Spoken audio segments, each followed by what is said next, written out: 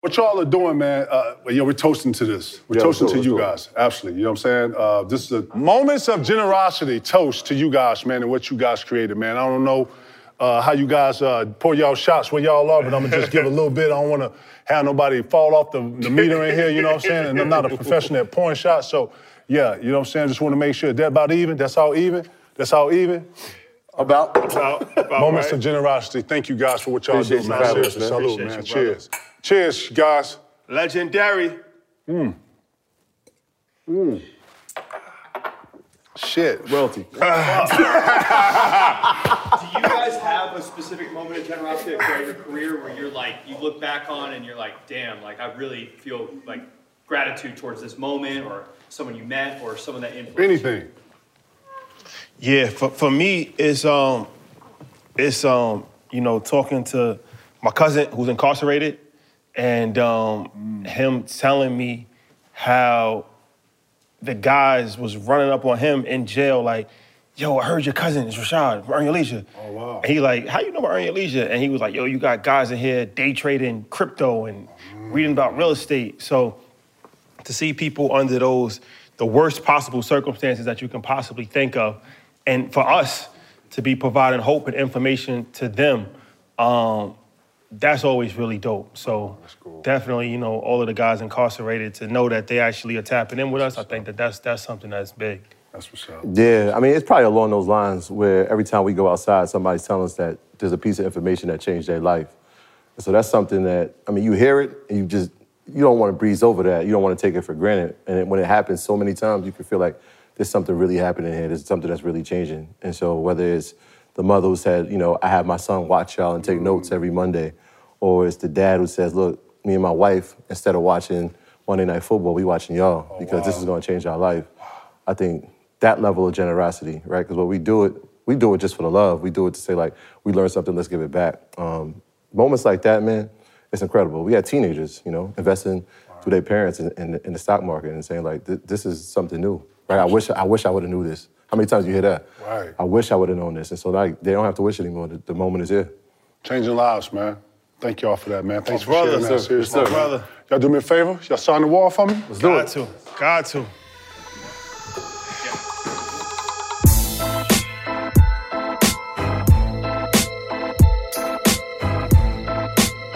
Thank you guys, man. Seriously, man. Appreciate it. Seriously, thank y'all, man, for coming through. Nah, this is fun, Absolutely. man. Come on. Thank you, bro. Appreciate you.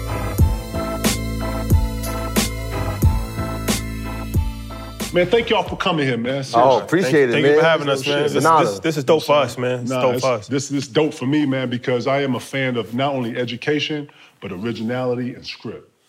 And when I think before the show, I wanted y'all to meet my crew because we're fans of what you guys have created. You know what I'm saying? And my first question to you guys is, how did y'all create Earn Your Leisure?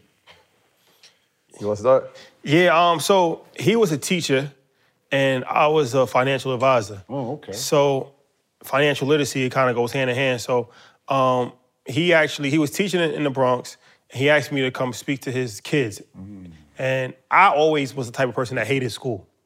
Like, so when he decided to be a teacher, I just never understood that. Because that, to me, that's like an inmate breaking back into jail after he gets released. Like, you know what I'm saying? I'm like, why would you want to go through your whole life to go back? To go back, Like, you know what I'm saying? So I wasn't really enthusiastic about it, honestly. But when I went there, it actually was a little more fun than I thought. Like, you know what I'm saying? Talking to the kids, they was actually a lot more receptive to, I was talking about stocks and stuff like that, and I thought that they wouldn't care about it. And they was actually interested, asking me questions. So I'm like, oh, this is actually pretty cool. So he had a summer program every summer where it was 6-week program, and it was for kids that were too old for camp but too young to work. Oh, wow. So, that's like a dangerous age because it's like 13.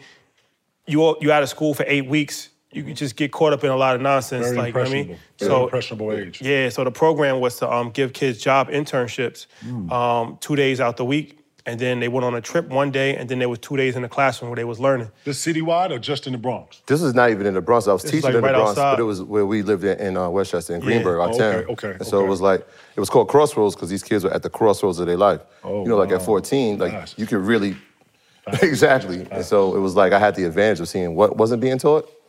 I'm like, oh, we can implement the things that weren't being taught for 10 months within the next 6 weeks. And so we were paying the kids, and I was like, you gotta come in, this is gonna be perfect. If we're gonna pay them, we know what's gonna happen. We give them the money, they're gonna spend it, right? We want to teach them to have a relationship with money and have a positive one and see what you can do with it, use it as a tool, how you can save, how you can share, how you can spend, how you can invest. All the things that no one tells you. Like, even at 14, like, they didn't get it, but their parents didn't get it either. So it was like, all right, we have an opportunity here. So, like, while people were taking vacations and they were looking forward to the summer, I was looking forward to those 6 weeks. Like, all right, we got a chance. Because people were just excited. Like, the kids were excited. Like, they wanted to be part of the program. And when it was over, they were like, how do we replicate this? How do we stay? How do we keep this thing going? And I just couldn't figure it out. I'm just like, all right, after they leave, they're gonna get a job. But we get a new group of kids coming in. So I was just like, how do I scale? How do I scale? And he had a great vision. Yeah. Let's record it. So as we're teaching, so as a financial advisor, my original plan is crazy. My original plan, I played basketball my whole life, right? So I wanted to go to the NBA like everybody else. Once I saw that that wasn't gonna happen, I'm like, all right, I wanna be a financial advisor for athletes. Because I was looking at the landscape, I'm like, all these guys that's financial advisors to athletes, they don't know the athletes. Like, I'm really from the culture. Like, I'm really an athlete myself. So I'm like, how can I market myself and become like a celebrity financial advisor? So I saw Instagram as a way to do that early. So I'm like, all right, we're gonna just start filming content and put it on Instagram. And we start filming classrooms. I started doing a public access show, a bunch of stuff. So we're filming content as we're doing the Crossroads, and then I'm doing my own thing on the financial planning side, because my original plan was to grow an Instagram following, to become real big on Instagram, and then I could work with athletes and entertainers and be like the go-to financial advisor for the whole culture. And as we doing that, this traction just started to build on Instagram, like, because we were telling the backstories of sports and entertainment. So like the 50 Cent vitamin water deal, kind of like breaking it down, or like Dipset Supreme, like breaking it down. So we was talking about things that we already liked in the culture, which is sports and entertainment. But we were talking about the business side of it. The intangibles, too. You guys were great getting into it. Y'all was going detail for detail. I hate to use the word dumbing down, but, respectfully. Because some of mathematics and some of business can be over your head if you're not educated, right? For sure. And I love the way it was simplified. I would use that word. Decoded. Yes. Very much decoded. Appreciate that. Great word. Appreciate that. Yeah. And so once the traction just started to build, it was like everybody thought like I had a show. Because I would go on other people's shows and put the clips up. So they're like, where can I watch your podcast? Where can I watch this show? I have a show. So I hit him like, yo, you want to start a show? And he's like, yeah. So then we just kind of went back and forth on the name, decided on Earn Your Leisure. And we put the show out. That was 4.5 years ago. And as soon as we put it out, it's just been like wildfire ever since. Bro, I got a homie named Big Will. Shout out to Big Will. He got a rare business on the Super Club in Atlanta called The Bank. When y'all go, y'all let me know. But I say this because he always says, man, I got it out the mud. And that's the first thing I thought of when I thought of y'all. Yeah. Where does the spirit of education come from? You're a teacher. Where does that come from? Is that in your background? Yeah, well, it's interesting. When the first place we ever were employed was our community center. And so our coach was in charge of the community center giving kids jobs. Oh, okay. And so if we played ball, we knew that we was gonna have a job in the summer. And so that was my first introduction working with kids. And I'm like, this is natural for me. Like, sometimes you're doing something like for ball, just like, no doubt. Some of these things are like God-given. Like working with kids was my thing. I was like, this is easy. But I love sports. And I'm like, he's pretty good, right? Like, I'm probably like I'm starting, but like, I'm a role player. I'm not professional, like, professional athlete is not in my future. Got you. But I love sports. And so I was like, all right, well, if I can combine working with kids and sports, that's gonna be my path. So I was a phys ed teacher. Oh, okay. I'm like, perfect, this is great. But this is great. I get to play all day. Like, this is gonna be perfect. What ended up happening is they put me in the classroom. I had to teach health. I was like, yo, I went to school to not be in a classroom. But it actually worked to my advantage because it taught me classroom skills, it taught me lesson planning, it taught me classroom management, which was what I needed in the summer, right? So I'm using those skills. I'm like, oh, wait, this is my purpose. And as we were doing that summer program, I'm telling you, I would work for 10 months and I wouldn't feel fulfilled. I'm like, there has to be something big. He'd be like, yo, you're doing phys ed, but you're really better than that. Like, there's something greater for you. I'm like, yeah, we just gotta figure it out, though. I gotta figure it out. I couldn't figure it out. The 6 weeks, I was like, yo, this is what I wanna do. Like, I wanna teach kids about the things that the school doesn't, right? Because if I prepare them, imagine if they get information at 14, where they're gonna be at 16, where they're gonna be at 18, at 20. Whereas when we were there, it was like, figure it out. right? Go to school, figure it out. And sometimes kids figure it out in school, and it's too late. They're in debt. And we see that happen all the time. But the thing about school is, like, if you start, you better finish. Because there's gonna be a bill coming in 6 months either way. So I'm like, let's give these kids the choices at 14. Let them see other professions outside of athletics. So if a kid comes to me and says, I wanna go to the NBA, I tell them this is not the program, right? You need to be in a camp, right? In fact, if you're 14 at this stage and somebody hasn't recognized you yet, you need to work harder. So this might not be the program for you. But if you wanna do other things, you wanna be a pediatrician, an electrician, an architect, a teacher, I can help you with that. And two things are gonna happen. Either you're gonna be in that profession and say, this is what I wanna do in my life, or I'm glad I got this experience, I don't wanna do this. Either way, it's happening at 14 where it's not costing you any money. So I'm like, this is what we need to do. How much life experiences are y'all tapping into or are y'all taking in to be able to educate? Because that's a lot of it too, what you go through, being able to speak on that. How much of your own gospel, of your own experiences are y'all using? I mean, honestly, for me, you know what's crazy is that going to school my whole life, going to college, the biggest thing that I actually utilize in real life is what I learned from basketball. Like, everything that I learned from basketball, like, I remember I used to go to a prep school, and my coach, he had a rule where if practice was at 3 o'clock and you came at 2:46, you was late. It was you had to come 15 minutes before practice started. Yeah. I didn't fully understand that until now, where it's like, you can't prepare if you're just coming on time. So on time is actually late, right? Thanks. Learning how to work with a team, learning how to communicate, learning how to be a leader, learning how to deal with egos, learning how to, get this person the ball just to kind of satisfy him in the moment, right? Like, that's the same thing that we do in business. Sometimes we just give somebody a certain situation, just kind of keep them happy. It's so many different things that I learned that I apply now and that I apply to other people based off of just playing basketball my whole life. And I feel like that's something that I didn't fully understand it. Like, because I was playing since I was 8 years old to the time I'm 24 years old. But it's like that daily regimen, working out, getting up, eating right, like, like all of those, the discipline, like, like not smoking, not doing a variety of other things that my friends was doing because I wanted to be a basketball player. Even though it didn't work out for me as far as that, it helped guide my life and help me as far as, my learning and teaching people. So for me personally, all of those things that I learned, all those valuable lessons, I'm able to apply in my life and also give that game to other people as well.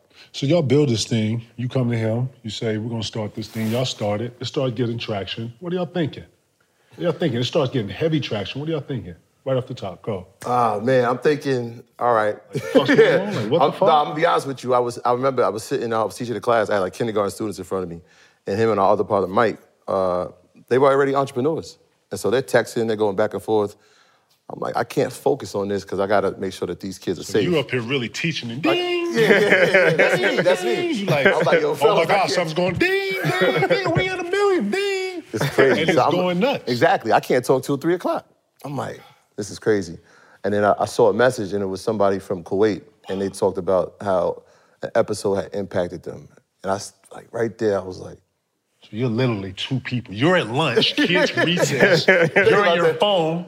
And somebody from Kuwait is listening to what we're saying and how that episode impacted them. Wow. And at that moment, I was like, sometimes in life, you have to grow where you have the greatest impact. Like, I can impact this classroom and these kids and maybe the school district, but I can't impact kids in Chicago from here. I gotta go where I have the greatest impact. And at the time we were starting it, I'm like, this is it. This is gonna be the greatest impact I can have. And so everything became, I gotta focus on this. So at lunch, I'm shooting ads, I'm editing, I'm reading. And I think that's one of the things you said, and this is important, your greatest attribute was your education. Like, you were a student of basketball. I had to become a student of finance. Because they're looking at me like I'm the phys ed guy. And I'm thinking to myself, I'm so much more than that, but they don't know it yet. And so I gotta study this game, I gotta master this game, because as soon as I master something, this comes from education, I master it, now my obligation is to teach it. And the only way to teach it is to have a full grasp on it. And so that's what I'm doing. Lunch breaks, when I get home, Saturdays, Sundays, I'm reading, I'm sending them articles. But at the time I'm sending it to them, it's for our audience, but it's also for me. Because I gotta figure this thing out. Well, y'all building too, and y'all got a business. Exactly. And y'all are growing, and y'all are continuing going forward, right? Get a great offer courtesy of KG Certified and BetMGM, the king of sportsbook. Sign up using bonus code KG1000 and you'll get back up to $1,000. Yes, $1,000 in bonus bets if you do not win your first bet. BetMGM's parlay specials, daily odds boost, and fan-friendly promos make it the best place to bet on all of your favorite sports. Download the BetMGM app today or go to betmgm.com and enter your bonus code KG1000. Yes, KG1000. Nothing beats a W at BetMGM. My next question, man, where y'all get a lot of your information from? Just being in the rabbit hole, just chasing it? I mean, so a few different things. So much information comes out on a daily basis now. So like he reads all of these different publications all the time, sends it to we watch CNBC. We talk to a lot of different good people too. That's another thing, like just being in an environment where just sharing information. Like we had the opportunity to talk to Robert Smith a couple different times. And every time we talk to him, he's just saying so much stuff, and you might not even fully understand everything he's saying, but it's like, I remember it, I'm going home, I'm researching. That's everything in the riddle, bro. Everything's in the riddle, bro. Traditional business it's interesting, in the riddle. because we thought it was a riddle, right? And we sat down with Swiss the other day, and he was like, he felt like they were talking in a riddle intentionally. But he said something important. He was like, the only reason they're talking like this is because they don't want to make you feel like you're left out, right? They don't want to make it seem like it's super over your head, because then you'll run away. But as soon as they start talking in riddles, you're gonna go home. If you have that type of character trait, you're gonna figure this thing out. Because like that room that you just had, imagine they're having a conversation and you can't have any input because you don't know the information. You can't be in that room then. You can't be in the room. Relax. And we're gonna be in the room. That's what I'm trying to tell you. Right? So we gotta figure this out. Like, what do they mean by that? Okay, I got it. Let's figure this out and let's teach it to the people. Because if they're saying it here and the people down here can't understand it, who's the latter? Right. That became us. Right. And y'all are really the decoders. Y'all are actually adjoining cultures. Yeah. You know what I'm saying? Like, I really feel like when industries are built, it's built off that. And this is why you have such a surge on what you know versus what I don't know. Mm-hmm. And that's a leverage. To me, that's the definition of leverage. You know what I'm saying? Yeah. I told you earlier, it's based on y'all. For me, before there wasn't business in my household. Nice. You know, business was your contract, Michael Jordan's contract, who's his agent. Sports became everything. It was like, that was business. Wow. How much did somebody get for that fight? What was Tyson's pay-per-views? Like, I'm reading New York Daily News, and I'm reading the back like, oh, okay. Oh, wow. 6 year, 121 million? Largest. Yeah, I remember you got that. You know what I'm saying? Well, you were the Glenn Robinson, the first to get a $100 million contract. Glenn Robb got 88. You were the first. Glenn Robb got 89. No. Glenn Robb got 89. The next summer, Larry Johnson got 84. Yeah, remember 12 for 84 from the Knicks? Yep. Remember Larry Johnson got that? Yeah. After Larry Johnson got that, Alonzo Mourning got $100 million from the Heat. Right after he got that, Shaq got the 120 from Lakers. And then Juwan Howard got 105 from the Wizards. And then you. And then I came up next and got the 126, and then Timmy was supposed to get the 148. And they saw the surge in how we was going up in salaries. But what wasn't being talked about, and they let that be the narrative to come back and change the whole construction, what the CBA was. Because what the owners wanted to do was control a network of money and control it the way they wanted to, which is what the league is. But the headline itself is a lot, because when we look at it, it's a narrative. Right, it's a narrative that they want to send everybody down. If I got 126 to give you, guess what I'm doing? Exactly. You understand? Right. That's a fact. You know what I'm saying? But even 126 is like, that's over 6 years, right? And nobody talks about the taxes. Nope. Nobody talks about. Well, it's actually a good point. You actually brought up it's very insightful what you just said.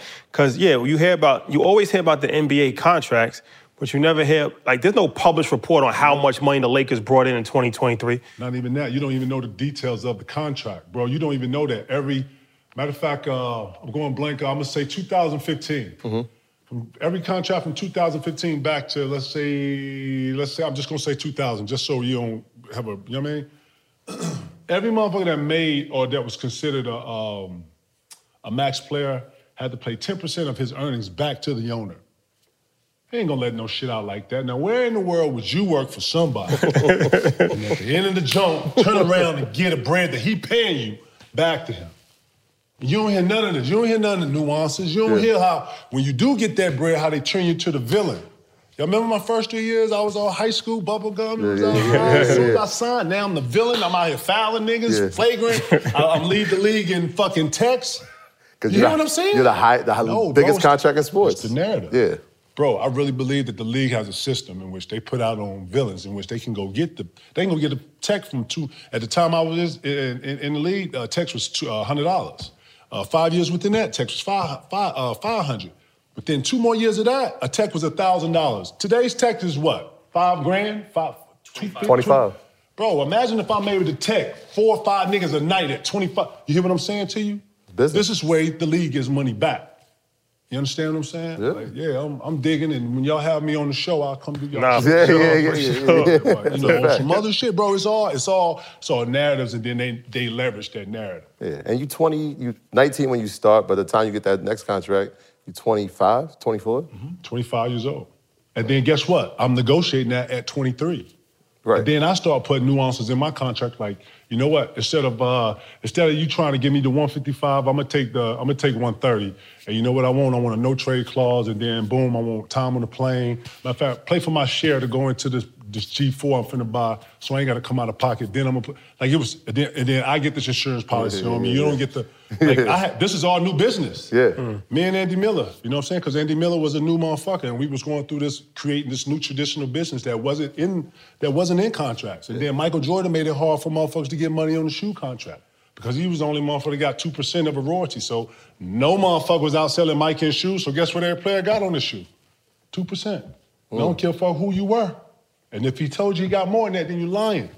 You lying, bro. It's a bunch of shit I ain't gonna in here and talk about. Jump on y'all's show. Don't come and talk about this. Yeah. But I'm just talking about the art of business and how you had to have an original mind and how you had to have an original thought. And, you know, most motherfuckers are cringed by the thought of asking for, not when I'm thinking I'm worth it. Not when I'm thinking I'm working for it too. Yeah. No, I don't want to hear that shit. I grind for this, you know what I'm saying? No, I don't want the 155. Matter of fact, defer my shit. Give it, you hear what I'm saying? Nobody was taught that. I had to get in here, get hit in the ribs, cover up, throw back, get off. And now I was like, okay, cool. I got a front kick, get him up. Oh, I got a side kick now. I start understanding the business. Yeah. I start going to the lockout meetings. I start sitting in this room. I start wanting to listen to David Stern. Man, David Stern would start the meeting with a stage where you was doing this to him. So I used to stand up on the meeting. Yeah, KG. I used to come to the meeting all black. Stand up like yeah, where the fine money go? Just yelling shit out, just fucking with it. Yeah. And then they quit telling players where the meetings was. But I start seeing my influence. I start seeing what my mic came on. We're going, it's a dope. Nah, I love it. I love it. It's fire. I'm saying all this to say that the way they was disrupting and the way that they was looking at things to be a disruptor, not to say that I was trying to be a disruptor, I was trying to give us confidence to speak. Michael Jordan came in the room one day and just started talking about finance, and I saw how all the players lit up. And I was like, man, I want that. I want to be like that. Look how they reacted to him.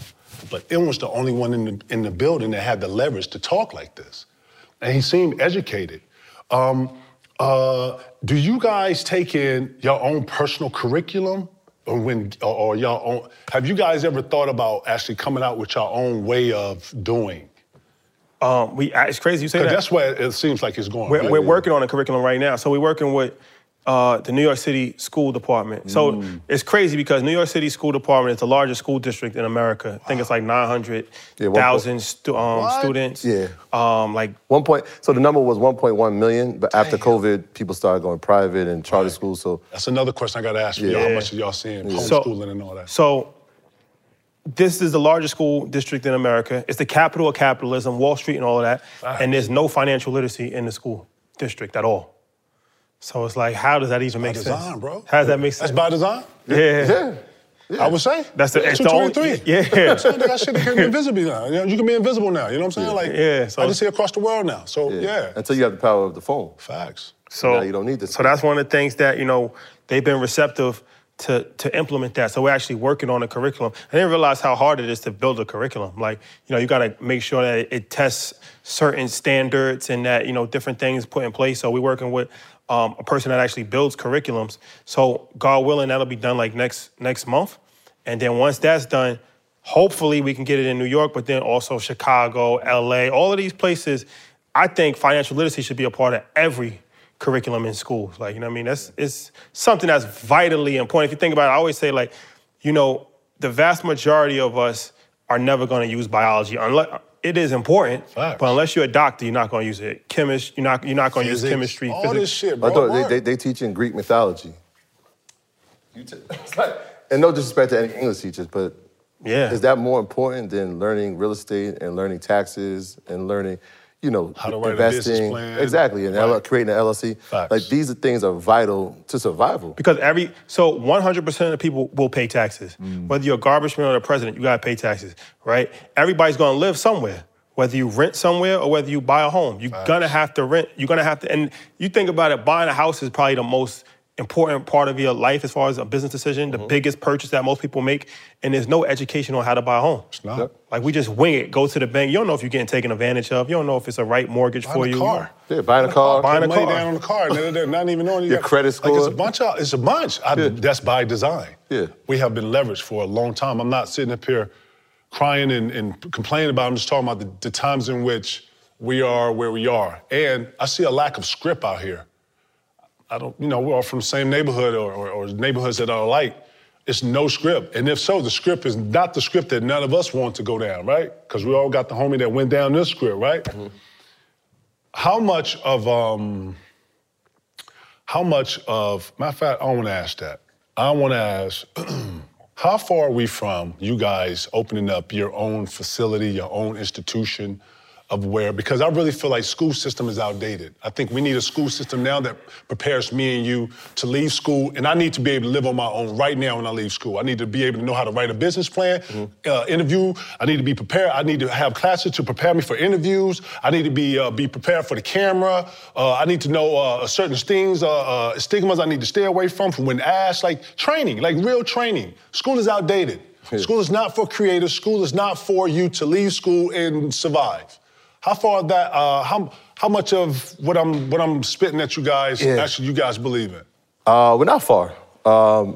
In many ways, I feel like education reform is what you're talking about. Facts. And so when we were doing the classroom with those kids, that's what we were doing, preparing them for the real world. I really this is the real world. Like this is the crossroads of your life, but this is the real world.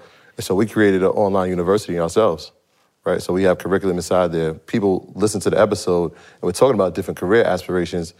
But people needed a more in-depth conversation, so they actually get to speak to people that are in the careers. It's different when you listen to a professor, and it's just theoretical, right? Because if the professor was doing it, he wouldn't be your professor, Facts. right? But whereas you hear somebody that's actually inside of the business that you aspire to do, and they're telling you exactly how to do it. And so we created the online because, again, when you teach inside of one district, you belong to that district. But when you teach online, you belong to the world, right? And so economics is a global issue. Financial literacy is a global issue.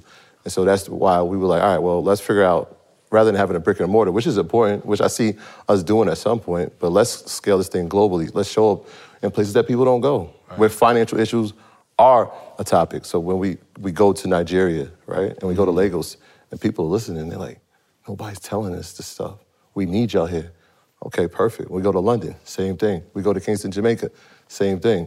We go to Davos, and they're looking like, what are those guys doing here? And to our community, it's like, what are they doing there?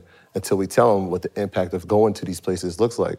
And so we're not far from having a brick and mortar place where we are Leisure University, but let's have the greatest impact on a global scale. The revolution is going to be through technology. Yeah. And so through our phones, we can connect at any second of the day. Yeah. Information is readily available. So we look at ourselves as the source for that. That's unbelievable, man. Man, online, that's actually the wave. Nothing's brick and mortar no more. How much of homeschooling or would I say hybrid schooling's going on do y'all see happening today?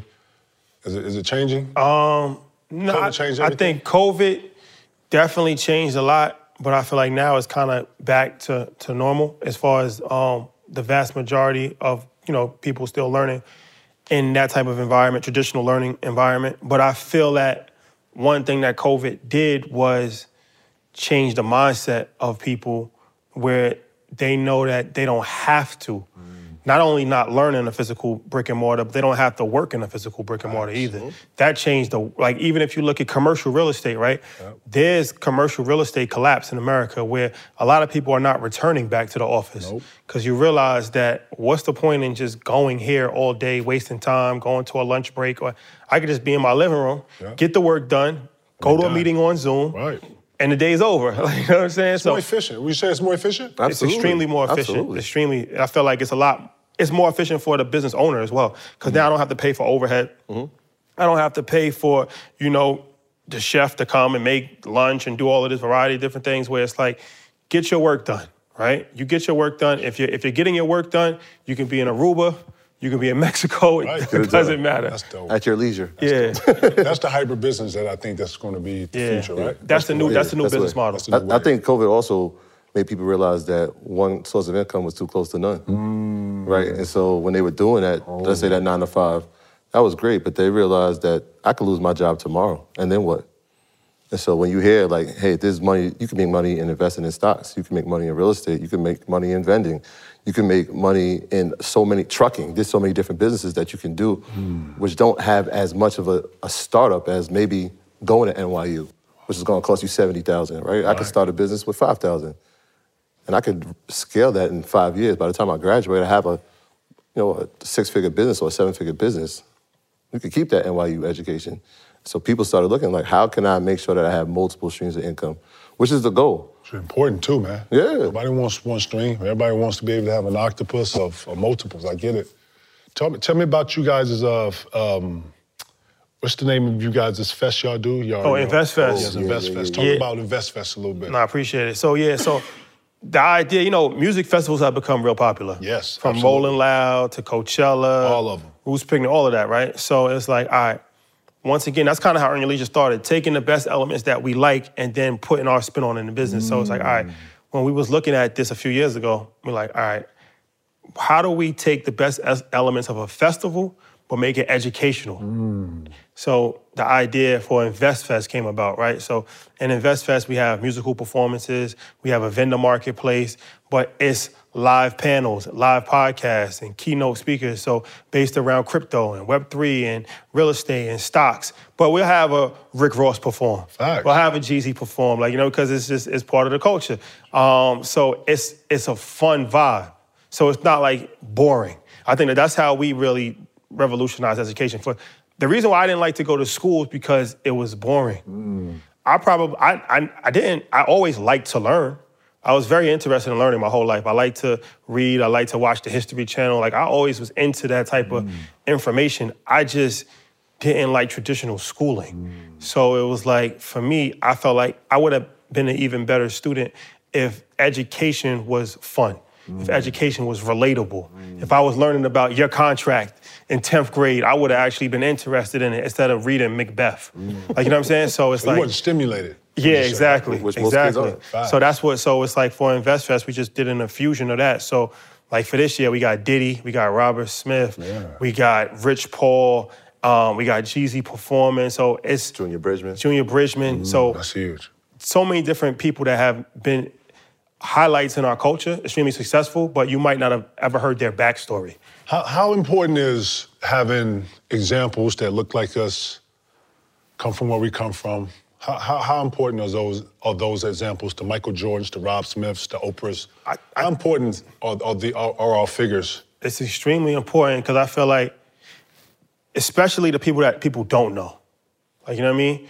Or the side of a person that nobody knows. So I feel like for a long time, the number one thing was to be a basketball player or a rapper. The reason being is because that seemed attainable. You see it, you know what I mean? You see somebody in your neighborhood that made it to the league. Realistic. You see somebody in your neighborhood that got a record deal. Felt realistic. You could turn on ESPN and watch you play. So it's like, Facts. all right, these are people that I know I can actually have some level of similarity to. So if they can make it, I can make it. But we never saw Robert Smith. We never saw Don Peebles. We never saw, all of these other people that was just in business. So now it's to be like, all right, let's highlight these people because the vast majority of people is not going to have a career as a superstar athlete or a superstar musician, right? But you might be able to do real estate. You might be able to do private equity. But let's also show the basketball star, the musician, the other side of it. So it's like, all right, we know Rick Ross, but we don't know his real estate portfolio. We might not know all of the businesses. How did he actually start investing in Wingstop, right? So now that even gives a different motivation as well, where it's like, all right, want to be Rick Ross, but I can't rap. But I can still use him for motivation on the business side. Right. Like, I want to be a restaurant owner. I want to open up Wingstops. I want to do this. I want to buy, real estate, different things of that nature. So for us, I think that providing that visibility and the examples is probably the most important thing that we can do, because now that puts real tangible hope into it. And just the everyday people as well. Yep. So it's like the everyday mortgage broker, the everyday accountant, right? Who's just doing good things in the neighborhood. It's like, damn, like if he could do it, I could do that too. Yeah. Because I never forget, it was a crazy story talking about the kids. So we was in the community center one day, and these kids, they're probably like 16 years old. So it was two kids. And one kid, he was saying, we asked him like what he wanted to be when he grew up. And he said he wanted to be an architect. And his friend, and it's just so crazy, his friend was right next to him. His friend started laughing. And I'm sure he didn't even do it maliciously, but he started laughing, right? 30 seconds later, the kid looked at his friend, internalized it, and then he came back to us. He was like, I'll probably do sanitation. Because in his mind, he just thought like, it just lowered his self-esteem so much that his friend just laughed at him talking about he's gonna be an architect, where he was like, that's not realistic. But I know why he said he's gonna be a sanitation worker, because there's a lot of people in the neighborhood that's sanitation. So it's like, all right, that's more attainable. There's no disrespect to sanitation, but it's like, But that's the script thrown damn, at you right if he would have knew an Trash architect, man's a good thing, man. He got and rising. yeah. But if he would have knew architects, doubt. he wouldn't have laughed, right? Right. So it's like we got to show him and his friend, like, nah, that's not nothing to laugh at. If he wants to do it, that's something that he can actually do. It's the J line. He's like, everybody want to be us. We just got to see us. Facts. So imagine if you saw us in all these lanes. Like when I remember when Jeezy was doing the verses and he was like, I own half of Atlanta. And then people were like, well, we can't find anything on his name in Atlanta. Because he's putting it in his business name, right? There's a lesson there. But we're like villainized, like, oh, he's lying. No, there's actually a business lesson there, right? When we talk about these deals, like Puff with the spirits industry, even our entertainers, the people that we looked at as billionaires, especially in music, they didn't do it from music. Nope. Ye didn't do it from music. Nope. He did it from business. Jay didn't do it from music. Yeah, of course it helped him and gave him the notoriety, gave him the trust and a brand, but he did it inside of spirits industries. So like, there's business lessons to be taught, but nobody's telling them. Right. Nobody's telling them. So when we go back, when I was talking about that ladder, it was like, okay, if we have the knowledge and we understand how that business structure works, now it's our job to explain it to the people, because once they see it, it's more obtainable, right? I was watching Real Sports on HBO. You can edit that out, but no, this is true. They were talking about AI and tech, and they were talking about athletes, and the dude was like, "Look, there's a 100% chance that the kids who are here today are gonna have a job in this profession. There's a 1% chance that the kid in the neighborhood who's shooting a basketball is gonna make it to the NBA. We should have more kids at this convention, and that's the truth." Because if they study that and it becomes their skill, that's something that can never be taken away. But we gotta see that. So we gotta highlight, like he said, the CPA. We gotta highlight the mortgage broker. Facts. We gotta highlight the logistics companies. We gotta highlight all these people that Title are doing companies, things. Right, title all that companies. shit, yeah. Right. Accountants, all that shit. Your entertainment lawyer. Like all these people need to be highlighted, because the chances are you can have their career. Like it's obtainable. Like you can do it and you can live a great life doing it. Man, that's the script, bro. Like, it ain't, like, the traditional script is out the door, I think. I think we're in the midst of hybrid and waves and how things are getting done. Yeah.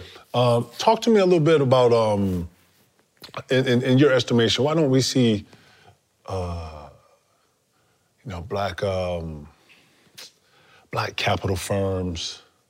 How come we don't see our own black banks that stand out for us and talk to us about our education and talk to us about our community and coming in this community to develop? How come I never see no highlights of none of that shit? It's crazy you say that, because See, none of that. So I'm gonna come back to that word highlight. So when we was with Robert Smith, we interviewed Robert Smith at Carnegie Hall. And if anybody doesn't know who Robert Smith is, he's the richest black person in American history, actually. How we don't know that?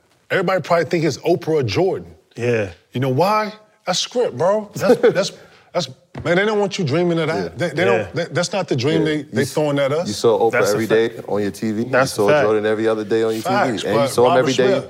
Robert Smith came out and tried to give everybody, try to pay for everybody's shit. Then next thing you know, he's finna go to jail. I That's a never heard fact. from Robert Smith ever again. Yeah. You will this August. You know, my biggest beef with a lot of our black billionaires is that not only, I think Damon Jones come back here and I see him like coming back and tapping in a little bit, but man, our black billionaires don't come out and give script. They don't throw no lobs. They don't, you know what I'm saying? It's almost. And I think that's so. I battle with that too. So but you know what? Because when we interviewed Steve Stout, and we were saying like, yo, Jay got to get a blueprint. They got to get a blueprint. And he was like, I'm gonna be honest with you, it's not gonna happen. He's like, but that's not their job, that's your job. He was like, your job is to put the ladder from the clouds to the ground. And he was like, you relay the information and you're the connector. And when he said that, I actually started to think about it a little differently. And I'm looking at a lot of, especially... There's more to it. So I'm looking at like even like a lot of these billionaires, right? It's like their brain is, they don't have the same level of connectivity that we have with the community. They're in a whole different world. They probably want to give back and provide information, but they just don't know how to go about it. So now it's like we've been able to provide that bridge from them to the people, right? Because it's like Jay, I heard Jay told Nipsey this story before he passed away. They said that he told Nip, he was like, you're in places I can no longer go to. I'm in places that you can't get to. We need each other. That's ball. That's a ball. Like, you know what I'm saying? So it's like, yo, you on the ground. It's not facts. What? It's not facts. But you don't think that's facts? I don't think that's facts. Why not? Why not? You know what? Jay is in a room of people that he's had to make comfortable and make them respect him to be in that room, right? If you understand Nipsey and where he comes with the same respect that Jay is. He's just a younger version of Jay. Jay can't go where Nipsey can go, but Nipsey can go where Jay can go.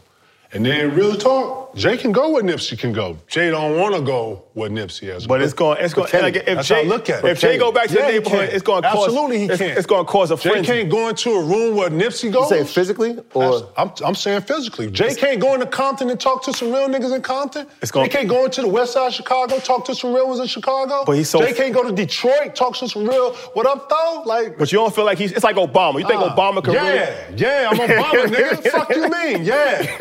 The fuck you mean? I'm the ticket. I'm good everywhere. But you different, though, because you different. Come on, bro. Here's the other part, right? I'm talking about motherfuckers that walk in the room and think that they can, y'all excited to see me, that these people that hold Honora, true men. That stand up guys, bro. Like, I believe Jay-Z can walk in any room, boardroom or hood, and be good. If not, like, what's the fear? But you don't think that he'll be out of place? Fuck, nah. He's from Marcy. But it's 30 years later, though, bro. Fuck that, bro. The hood don't change. These streets are the same. The people in them change. These streets gonna be the same, man. Brownsville gonna be here when we dead and gone. Fucking Brooklyn gonna be here when we dead and gone. True. Straight up. Straight up. So is it more important for him to go to these individual places or affect something on a global scale? Man, listen, if I was Hov, I'd throw a Million Man March, and he initiated. You remember the motherfucking video when he had all the dope? Man, that was one of the hardest videos ever. Which one? That was sitting up here. Man, when he had Khaled, he had... with the suits on. With the suits on. Man, bro, that was an entendre over everybody's hair, bro. Yeah. Bro, imagine having like a 7 million man march with all niggas in there. You know how the niggas dressing up now and all looking all debonair and shit? Imagine you got one of those, bro. But how about this? That's influence. Now what you saying in there? That's a room full of motherfuckers that want to build. Yeah. It's a room full of minds, room full of ideas. So he can initiate that. That's what I'm saying. Here's the other part. Here's the other piece of it. And it took me maybe till this year to realize it, because I felt some of those same ways as you. These are all first-generation billionaires. Great. There's no blueprint. There's no blueprint for them. Great point. You see what I'm saying? Like, we don't have the same type of grace. No doubt. Right? It's like, y'all figured it out. Come back and tell us. No doubt. We haven't seen the generational wealth yet because they did it. We saw Oprah do it. We watched that happen. We watched Jay do it. We watched Tyler Perry do it. We watched Puff do it. They're all first generation. We don't even know what generational wealth looks like in our community. Robert Smith, Dave Stewart, we don't know what it looks like yet. This isn't the Walmart family. Nope. This isn't the Hilton family, right? This isn't the Carnegie family. This isn't the Rockefeller family. Those are generations of it. They've had time to make mistakes, figure this thing out. Make mistakes, figure this thing out. Oh, this works. We're watching our billionaires do it in real time and saying, why aren't y'all doing this? Well, they gotta figure it out, right? The same way it took them to get to this space where nobody has been to, Rihanna, Ye, making mistakes, they gotta figure it out. Let's see what they do, right? Let's see what sustainable wealth looks like. Because again, they're doing it right now and they're creating it, right? They're creating the foundation, they're cementing their name. What does that name look like in 100 years? Right. Because we always think, hey, let's do it today. What happens, like we want our names to live on forever. Right. That's impact. I said this the other day, there's a difference between somebody who wants to be known and somebody who wants to be remembered. You want to be known? That's fine. Go on Instagram. You want to be remembered? Build something that has impact that lives on for a legacy. Facts. You took that right out of my mouth. I was going to actually say that. Man, my mind is going 100 miles an hour. Apologies. I'm up sitting up there thinking as you was talking, like, but those people got to come back and give us something versus nothing. You know what I'm saying? Oprah went from whatever she is, and this is my opinion, you know what I'm saying? Then we never seen Oprah again. You know, I feel Have like... we? I haven't. Well, here's why. Oprah's impact becomes Tyler Perry's impact. She influenced him. He employs his... Oprah disappeared, though. But her impact is on Tyler. Oprah disappeared, She bro. Oprah disappeared. No, she did. She still has a TV network. She hasn't disappeared. She doesn't have a show. Yeah, she still has a TV network. But here's the thing. Her impact... Tell me where to find Oprah right now. Go. She's on... Go. I'm in production. We're TV. He teed up. Mike, you see this guy right here? He's going to, as soon as you say whatever. Yeah. Wait, homie, I ain't here. Don't exist. Still exists. Drop the Addy. But what I'm saying is like her impact, she influences Tyler Perry, right? To create a production studio where Tyler Perry now has a $150 million payroll. 95% of it goes to black people. 95%. Think about that. Yeah. Who else is doing that? Yeah. So like that's part of her impact. Yeah. That lives on forever. Outside of owning and Oprah Winfrey, the brand, Harpo, the production company, who knows who she's, like, the Tyler Perry is a direct one. It's just like us. Like, we might be impacting somebody right now. We don't know yet. But then also, I think that in business, one of the best ways to start a business is to figure out what is the need and what is not currently being serviced and start a business for that. So I feel like what you're saying, right? There's always been a problem of the black elite not providing the information to... initiating. Jay-Z can go initiate a raise right now. So that's what I'm saying. So this is when we come into play, right? So now we actually started a platform where now we can talk to Tyler Perry, we can talk to Steve Harvey, we can talk to whoever, right? Robert Smith. They can provide information, which is kind of like mentorship in a way, because now people can actually watch them for the first time and get detailed information. Gotcha. We can throw the events. We can bring them there. So it's like we can wait for them to do it, but we saw that, all right, there's actually an opportunity here. And maybe they want to do it, they just don't know how to go about it. Yeah. So it's like they got a lot going on. So instead of us trying to knock them, let's create our own ecosystem, our own entity, where now we provide the information and now we can be the bridge from the clouds all the way down to the ground. And it's the education part, right? You said, why don't we have private equity? Why don't we have venture capital? How many people even know what that means? Right? You're not being taught that. You don't even have people to look up to say, oh, that's what I want to be. But like if Jay's doing that, like Marcy Ventures exists. Let's talk about how that came about. How'd you fund it? Who's running it? What are some of the initiatives that it's doing right now?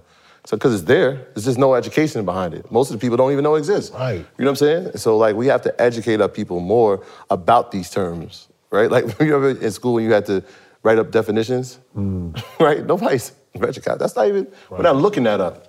We're looking up glossary words and it's like, can you spell this correctly? That's why reform is important. Like, do we need, like, I don't need to know how to spell. We got spell check. You know what I'm saying? Let's work on some things that we really need to know. But these are the things, like creating fundamental reform around education where we're teaching people about tangible things that they'll need for their future. Well, I want to talk about that bank thing because that is important. So Don Peebles is another black billionaire. He's a real estate developer. He's the first one to tell us that 98.5% of venture capital money, which is like $11 trillion a year, goes to white male businesses. So 1.5% of that trillions of dollars from venture capital goes to minority and women businesses combined. Women businesses being white businesses, so minorities being black, Mexican. White White women are every single person outside of white men is fighting for 1.5% of the money that's in circulation from private equity and venture capital. Robert Smith told us that this was something that was extremely insightful, that 98.5% of venture capital firms are run by white men. So what does this tell us, right? White men are lending to white men. Now, this is when you start to think about it from a bigger scale. How we solve the problem in this country with finances is not really, going to Washington and politicians. We need Black-owned venture capital firms. We need Black-owned private equity firms. We need Black-owned banks, because it's been proven that people genuinely lend to each other. So like Black-owned firms, they lend to Black companies. It's just not enough of them. It's not initiated. Who initiates that? So this goes back to now, right? Speaking of sports, a lot of guys are into private equity and venture capital now, right? And tech. But there's enough guys with $100 million, $300, they're getting $400 million contracts pretty soon. Gosh. So now at some point, we need our superheroes in athletics and sports to come together and start a bank and start a venture capital firm, right? You bring somebody in that has expertise, but I feel like we have enough resources in just those two areas, sports and entertainment, to really start making tremendous differences. Not just tremendous differences in your own investments, that's important, but really building real companies that can actually go out and lend to the next startup company, to the next tech founder that's in Morehouse College right now, that's just trying to get his company off the ground, right? So that's something that I think is a conversation. And like I said, sports is something that these numbers are only going to keep going up. So I feel like that might be something in the next 10 years, hopefully, where maybe even you could spearhead it. Initiate. Yeah, it's one of those things, like, especially in the NBA, I feel like it's there, right? Like, we sat down with Roger Mason, shout out to Roger Mason. He's in Davos with us. He's a former NBA player. No Andre Iguodala is another guy where they're having tech summits at the All-Star game. So it's like, how many guys are receptive to that? How many guys are showing up to that? But they gotta have their own. They gotta have their own entity. That's what I'm saying. This guy, Chris Paul, it gotta be LeBron. All of these. They gotta come together. They have the mindset to do it, and they have the capital to do it. It's when you initiate it, and then two, having a plan of who and where you're going. A lot of guys don't jump on board with a lot of other guys, or you don't see the continuity of guys working together, or when you do see a group of guys working together, it's kind of like that clique. You'll see LeBron, you'll see Chris Paul, you'll see D-Wade. Melo. You'll see Melo. That's kind of their look, so you don't really see.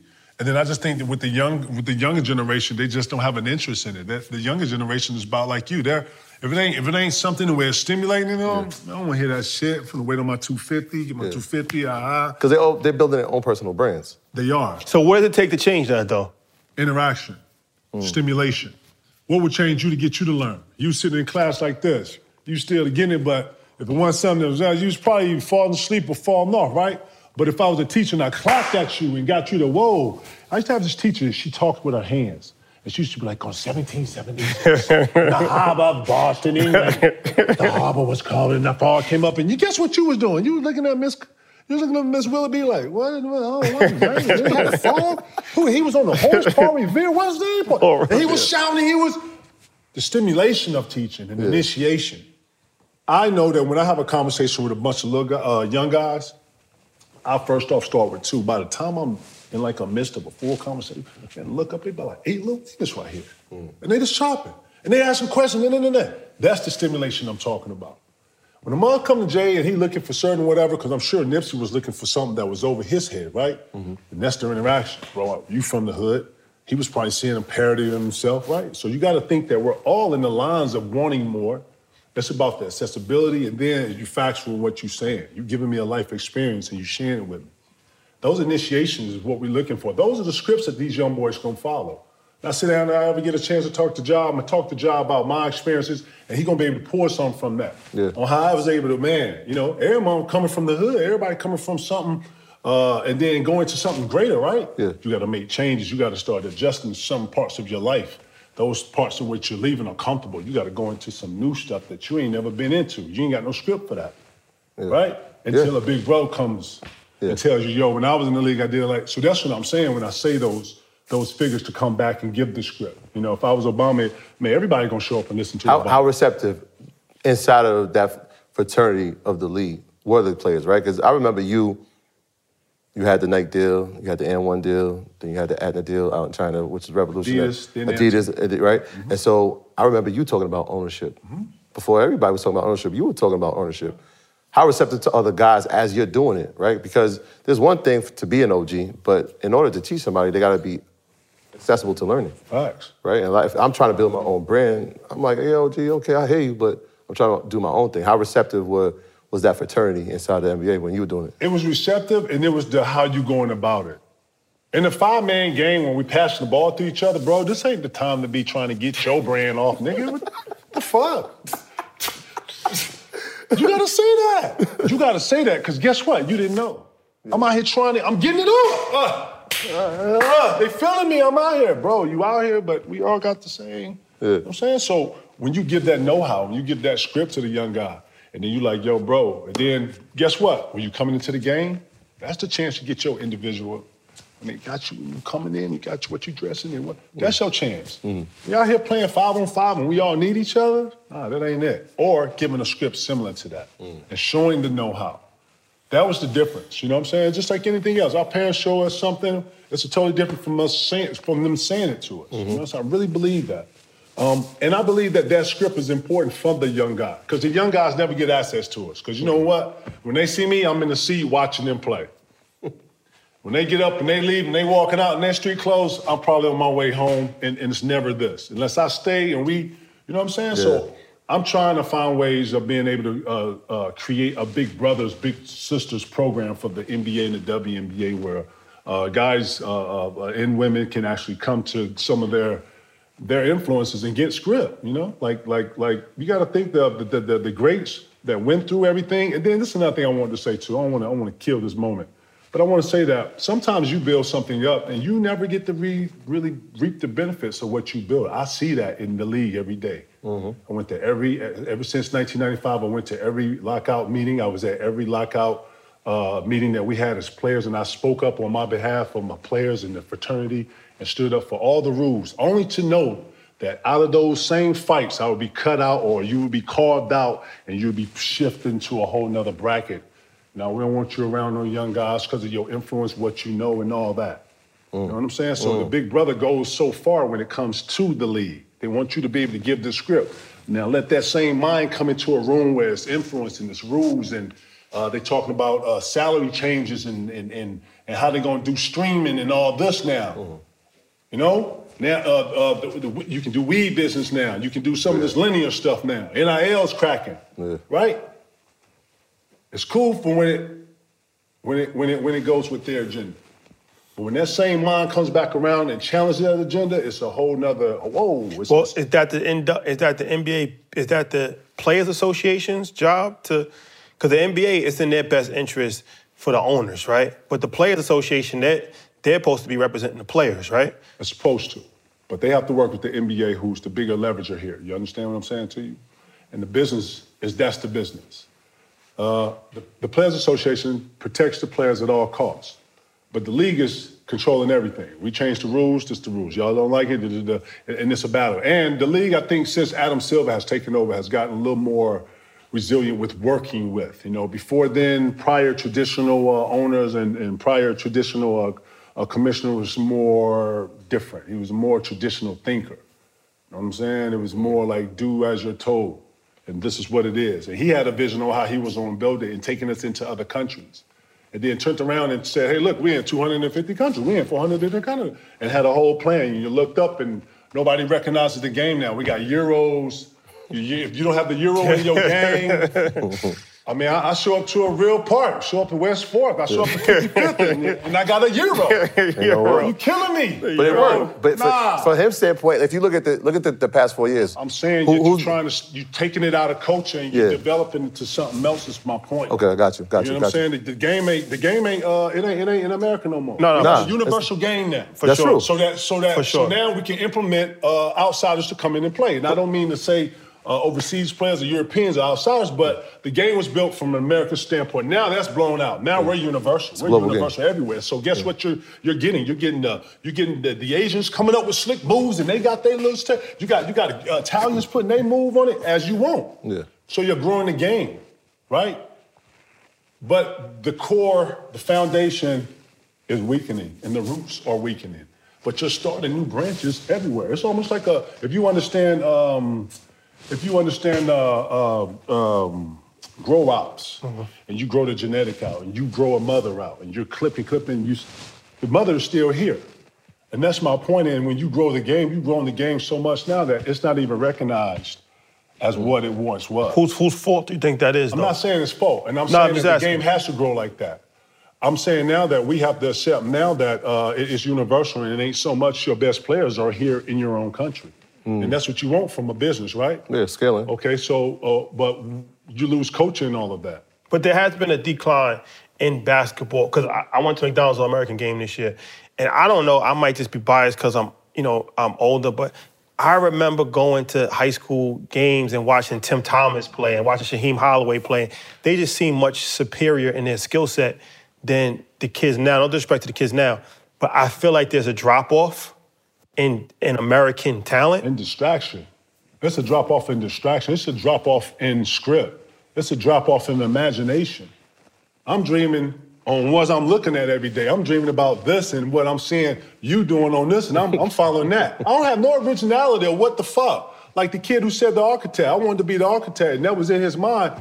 And he's so influenced off the laugh, like, you know what, fuck that. You know, that's what we live in. Yeah. And I'm saying that to say that, to roll into NIL. NIL, I love the idea, but when it scares me, it kills the hunger. Bro, if I was in high school getting $5 million, Lord, Can't tell me nothing. Lord, you can still tell me because my mom had a crazy right hand, right? Nah, I don't think they're gonna tell you that. You ain't met Shirley. Like, Shirley, we got a problem. Like Shirley show up and you show out. So I was definitely listening. You know, I wasn't that. You know what I'm saying? I wasn't no knucklehead, but. So you think, because that you changed, right? So like we can talk about the game expanding, but here in America, like you're part of the change. I am. Right? Like, for better or for worse. High school? No doubt. Kids jumping, right? Because before you, it was Moses Malone. Moses Malone, right? It was Bill Willoughby, to respect the line. Yeah, it was Sean Kemp. Yeah. No. It was, first off, shout out to, oh, wow, we're going to go right into this. I'm glad I'm teed up. I'm going blank on Spencer Haywood. Spencer Haywood in 1968. Shout out to Spencer Haywood for laying the pathway for all of us to be able to have the ability to go from high school to professionals if you have the ability to make a team. Right. Spencer Haywood took us through that. Then Moses Malone mastered it. Everybody else comes down the line. Bill Willoughby and Sean Kemp was the last before I tried it, and then after 25 years. But it was really, to me, a bunch of education that people didn't know. I don't know if y'all follow basketball. Y'all do. So before 1995, when I came out, it was a kid by the name of Felipe Lopez from fucking Dominican Republic. Of course. From New York, Rice High School. So let me say something to y'all. Rice High School. This is me. I ain't ask y'all. This is me. This is Jordan. Felipe Lopez was one of the greatest high school players I've ever seen in my life. And I played with Ronnie Fields. I've seen Shea Cotton play. I've seen some dope-ass high school niggas, right? Yeah. Lord. The stuff that Felipe Lopez was doing, I didn't see a 6'6" guard doing. And then the handles, and Felipe Lopez was not aware of the rules that went along coming out of high school, going into the pros. Matter of fact, if you ask any of the players from 1994 all the way back to Harvard, none of them knew that. None of them knew, because the information, one, wasn't publicized and wasn't where you can go find it. It wasn't where you can just pull it up in microfiche or is in a newspaper article. You didn't know that. Yeah. You had to have somebody in the league tell you that. So that's why I told you, when I met Isaiah Thomas. I was going to say, it was Zeke, right, for you? Zeke gave me a bunch of just knowledge. Yeah. That's why I say that the older head is important to the younger head because it helps their imagination. Yeah. having multiple conversations with Isaiah Thomas has helped me not only shape when I go into these conversations in these rooms, but help shape the way I want to do my contract. So what's things to, would you take 134 or would you take 154?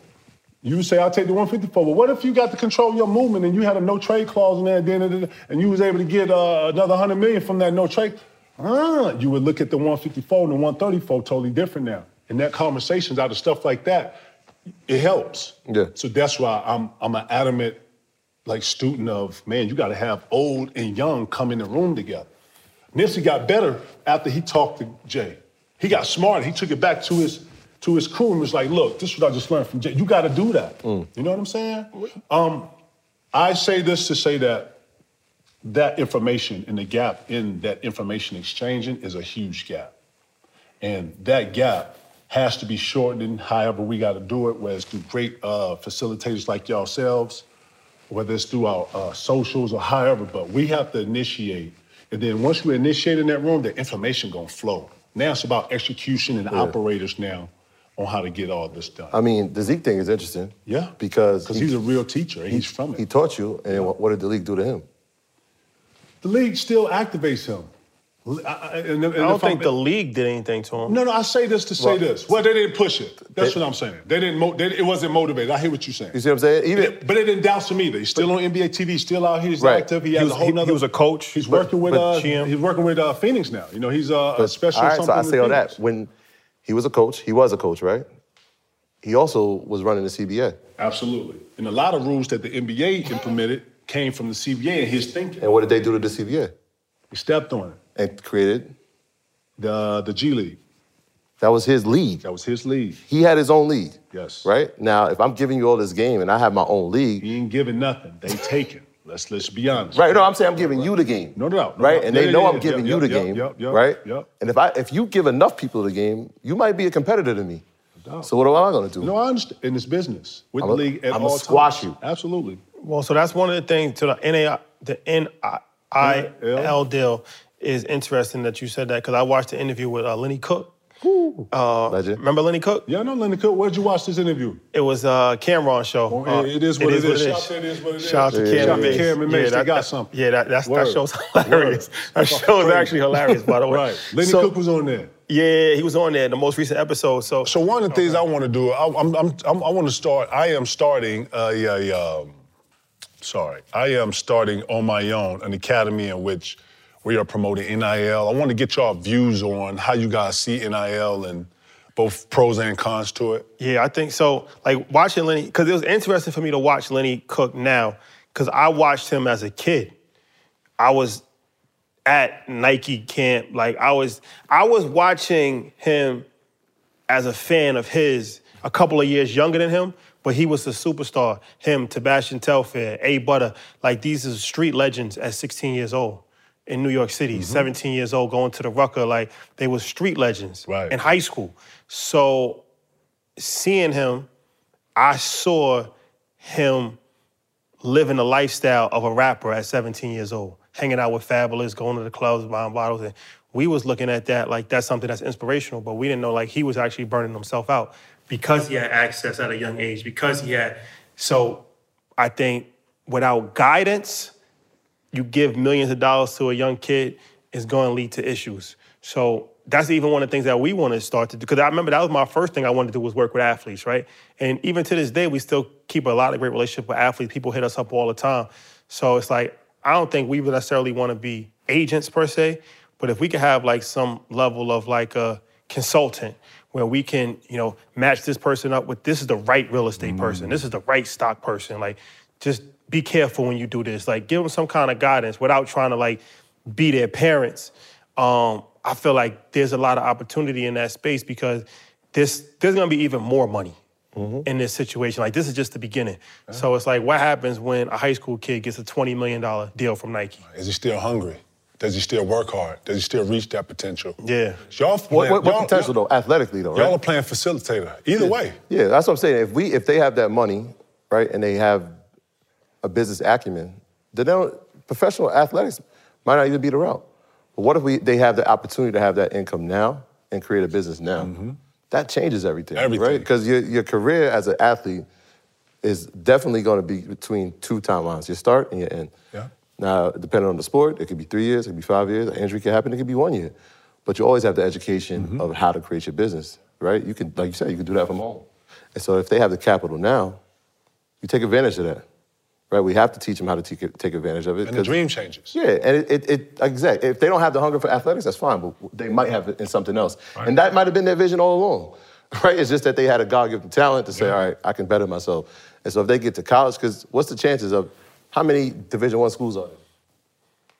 Tons. 300 Tons. Right, 300 something? Only 54 players getting drafted in the NBA. Yeah. 54. Yeah. And you do the math. You say you about to do something with the kids? What I am trying to do, or what I'm attempting to do, is create an outlet where kids can, like an academy. Like, you know, I mean, IMG, y'all familiar with IMG? I went to IMG. IMG is, in my head, IMG is kind of the bones or the structure in which I want to mimic. But going back to the conversation we had earlier about preparing people or kids for life and being able to throw different scripts. Everybody in this room, including the cameraman, EPs in here, you probably went to art, music, whatever your electives were, right? Yeah. I want my electives to be coding. I want the electives to be something with technology, how to work a camera, how to edit, how do I edit my music? How do I, control the board in the controlling room? How do I engineer? Like, this is the new script I want to be able to give kids, because I think the old interests and traditional interests are changing now. Kids are more interested in how things work, how to create things. People are more creators. I'm finding everybody wants to make content and take pictures these days. So I'm going in that direction. I'm going in the wave of throwing script and some imagination to grow the imagination. Hey, go ahead. How are we, the culture, meaning, minorities, right? How are we into, celebrating the brick phone and being the masters of the phone? But no, it's no black technology companies out here, bro. How? In 2023, it ain't a black technology company out here? We don't own a phone? How, bro? How is there not a black company that don't have a phone? There is. You know what I'm saying? So, like, even that, when we were talking to Freddie Fingers, right? Like What's the name of the black phone? No. He had a company, a telecommunications company. Telecommunications company. And so that's what I'm saying. We had to, do the research on him. And it started out with him trying to create a device so he can keep track of his grandfather, who was hearing impaired. And that started his evolution in technology until he ended up creating his own telecommunications company. But nobody's talking about him. And so you can create the academy, but what's equally as important is who's facilitating the lesson. Yeah. Right? Because these teachers, if they're not culturally responsive, right, then it won't matter. It won't matter because they won't get it and they won't find the importance in it, right? When you see, like, even in Florida, I've just seen, like, they're banning, like, learning about African-American history. Like, it started in schools and taking it out. It's like, well, all right, well, now we got to create our own thing. But, like, if we don't know our history, we're going to repeat it, right? And so it's about who's facilitating it, because if they create an aura where it's receptive, then you're going to be intrigued. Like, when they're talking about Paul Revere, it's like, oh, wait, who is this dude? I got to figure this out, right? But the problem is, like, a lot of the teachers and educators, they're not eager to do it anymore. They're looking at, and I learned this by being inside of it. It's not even about kids. It's about the people who are teaching it. I watch kids, like, especially now you got kids. I'm checking third grade math, and I'm like, this is how they teaching y'all to add? Like, we used to add, it was just 1 + 1 is 2, and this is how they teach you how to subtract and divide? I'm like, well, why are they changing the way that you are learning how to add and subtract? And then it hit me, I'm like, imagine you taught 25 years and you taught the same thing every year. You go insane. And so to keep it fresh, I gotta keep changing the way that you're gonna teach it, which impacts the way that his kid and my kid are gonna learn it. It's like, this isn't even about kids. Because I could teach my kid how to subtract. I know how to do it, I know how to divide. Why are they showing you to? It's not about the kids, it's about who's facilitating and how they're gonna keep it fresh when they teach it. Because if they don't, they'll get bored, they'll be disinterested, and that's gonna affect overall learning. What's the most common thing people ask y'all? Look at my portfolio. Yeah, look at my portfolio. It's very common. How'd you get started?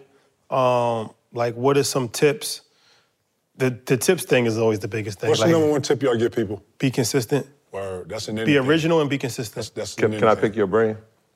Yeah. Can I pick your brain? People hit you with just that. sit here and just... Let's give this all away right now. You got an hour? Like, just to spare, right? Yeah.